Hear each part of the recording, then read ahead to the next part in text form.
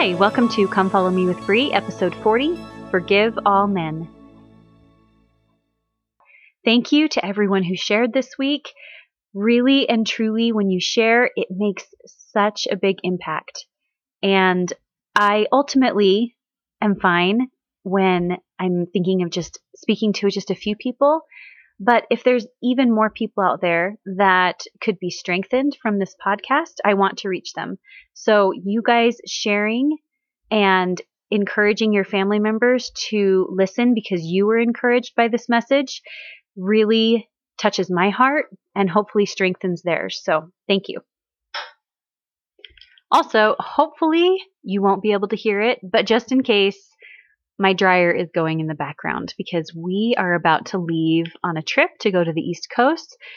All of you moms out there that are like me anyway, maybe some of you are ultra organized, but the night before a trip, the washing machine and the dryer are going because you have last minute outfits that got dirty throughout the week and you want to wear them. So you got to run the washing machine, and I don't have time to not run it. So hopefully you can't hear it in the background, but if you can, that's what it is.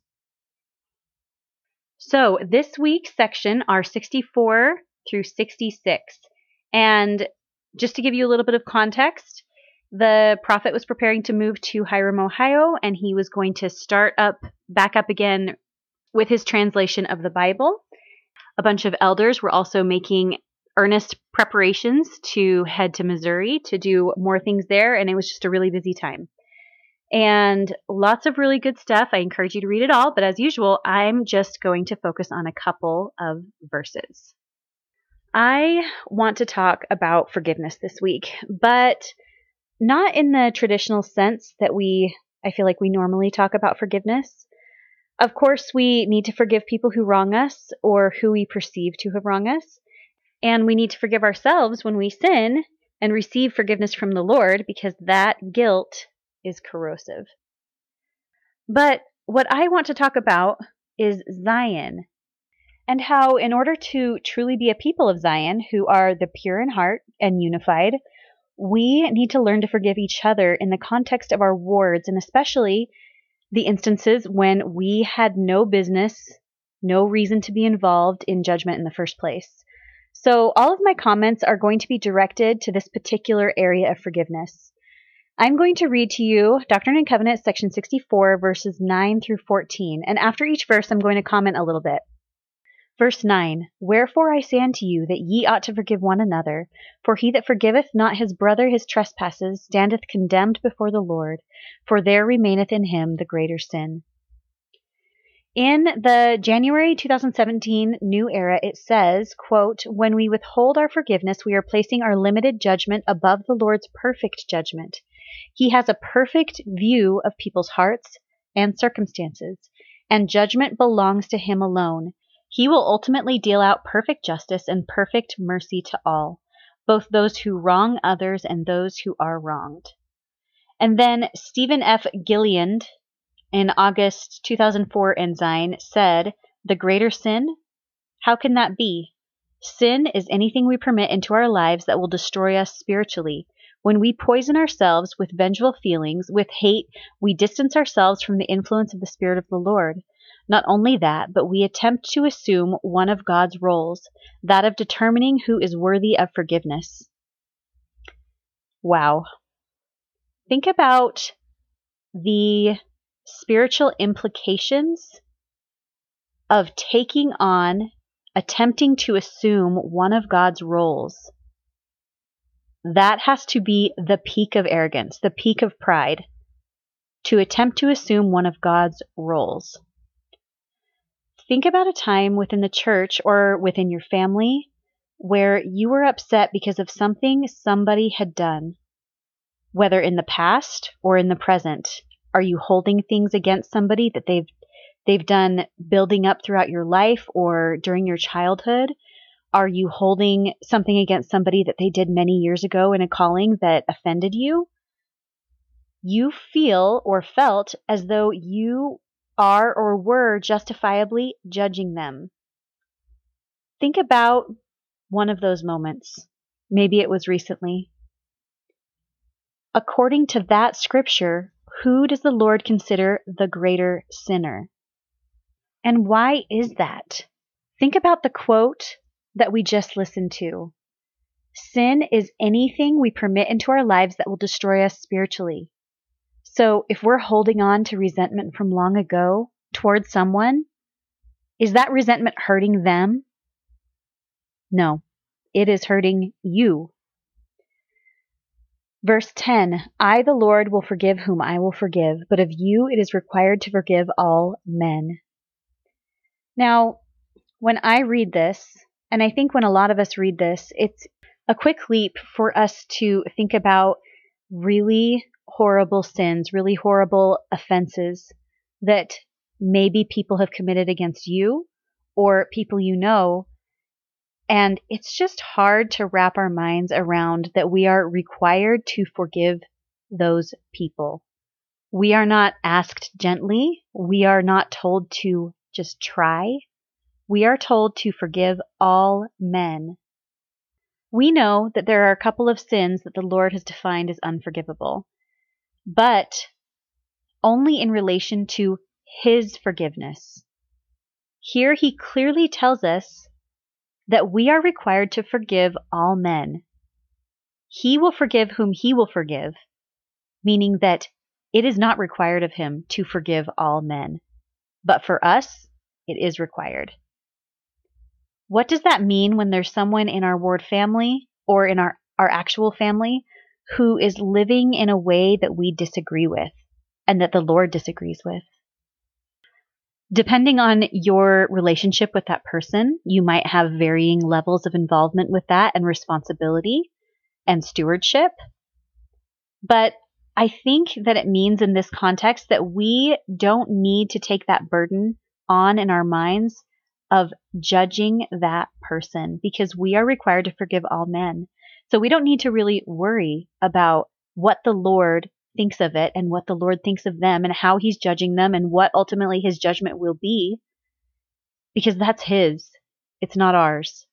Now, like I said, depending on your relationship with that person, you might be in a position where you need to call them to repentance, or you need to make a righteous judgment because that's your position in the church. But this still does not relate to your forgiveness for their sin, because the Lord says that He requires that you forgive all men. And when we do find ourselves angry or disgusted or thinking less of them after choices that he or she is making, we need to immediately, as soon as we recognize it, repent and forgive that person. I think the goal here is that your heart remains in an attitude of Christ-like love toward that person and not judgment, because judgment is not yours, it is the Lord's. I have a few favorite things, like most mothers, that I say as a mother. When my kids are worried about someone and how they're living their life and wondering what kind of judgment will happen because of their decisions, you know what I always say? I say to them, isn't it great that we don't need to worry about it, that it's not our job description to decide how accountable someone is, what their consequence will be, and where their heart is. That is the Lord's and the Lord's alone. Our only job is to love them and help them as we are prompted. We have bishops, stake presidents, area authorities, the Council of the 12 Apostles, and the First Presidency. We have a very clear method for righteous judgment. Clearly, the Lord set up His church in a way where righteous judgment has its place. Unfortunately, I've seen times in the church, including times that I have done this, where people make it their business to judge other people either for their inadequacies or their sins. Now, don't get me wrong, I'm not talking about identifying sin. In order to live in this world and to navigate it, we need to make righteous judgment and be able to tell the difference between what is right and what is wrong. But I think the problem arises when we take people's choices personally, as if they afflicted us. They did something specifically against us, and as though they require our personal forgiveness, when really that's between them and the Lord. The next verse, 11, and ye ought to say in your hearts, let God judge between me and thee, and reward thee according to thy deeds. I think when we really internalize this and give our hearts to this truth, it really takes a huge burden that we are putting on ourselves off our plate.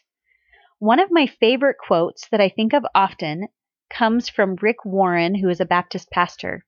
He said, quote, "Our culture has accepted two huge lies. The first is that if you disagree with someone's lifestyle, you must fear or hate them. The second is that to love someone means you agree with everything they believe or do. Both are nonsense. You don't have to compromise convictions to be compassionate." I love that quote. When we see lifestyles, decisions that people are making, the way someone in our ward is behaving, we do not need, nor should we agree with someone when it is very clear on the Lord's terms that what they are doing is incongruent with the gospel of Jesus Christ. It's not compassionate. It's not loving. Because guess who has the true monopoly on truth? And what the Lord says is love, which his gospel is love. And what the Lord said is true happiness is actually true happiness. So we are not doing anyone any favors when we either pretend or actually convince our mind to agree with things that the Lord has clearly stated are not okay. But that does not mean that we have any sort of justifiable reason to fear them, to hate them, ignore them, ostracize them, gossip about them. A righteous judgment, which we all have to do throughout our lives, does not have to affect the compassion or the love that we have for the people around us. I've been thinking about this a lot this month in relation to the LGBTQ plus community. I'm not going to say a whole lot about this, except to say that when you have someone in your ward who is a part of this community, please remember that their choices are between them and God. Only He knows them perfectly. He knows their past, He knows their struggles, and He knows their heart. Judgment is His. And even if you are someone in a position in the church that requires for you to make some righteous judgment, there is no helpful or justifiable reason for any of us to treat them with anything but love and respect. Someone said something to me recently that really struck a chord. I don't know who originally said this, but it went something like this. We need to stop worrying at church about who is temple worthy and only think about chapel worthy, which is everyone. I don't know about you, but I don't want to get to the other side of this life and be standing in front of my Heavenly Father and Jesus Christ and have them tell me that my words or actions were one of the reasons that someone got pushed away from the church, pushed away from the Lord, and went a different direction. We are told how great will be our joy in the kingdom of our Father if we bring but one soul to Him. I think that the opposite will be true as well. If we are responsible for pushing people away from the Lord, that will be some pretty heavy emotion to have to deal with.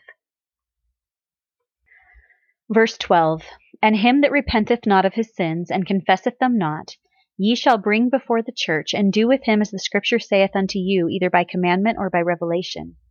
And this ye shall do, that God may be glorified, not because ye forgive not, having not compassion, but that ye may be justified in the eyes of the law, that ye may not offend him who is your lawgiver." Those verses lay it out perfectly.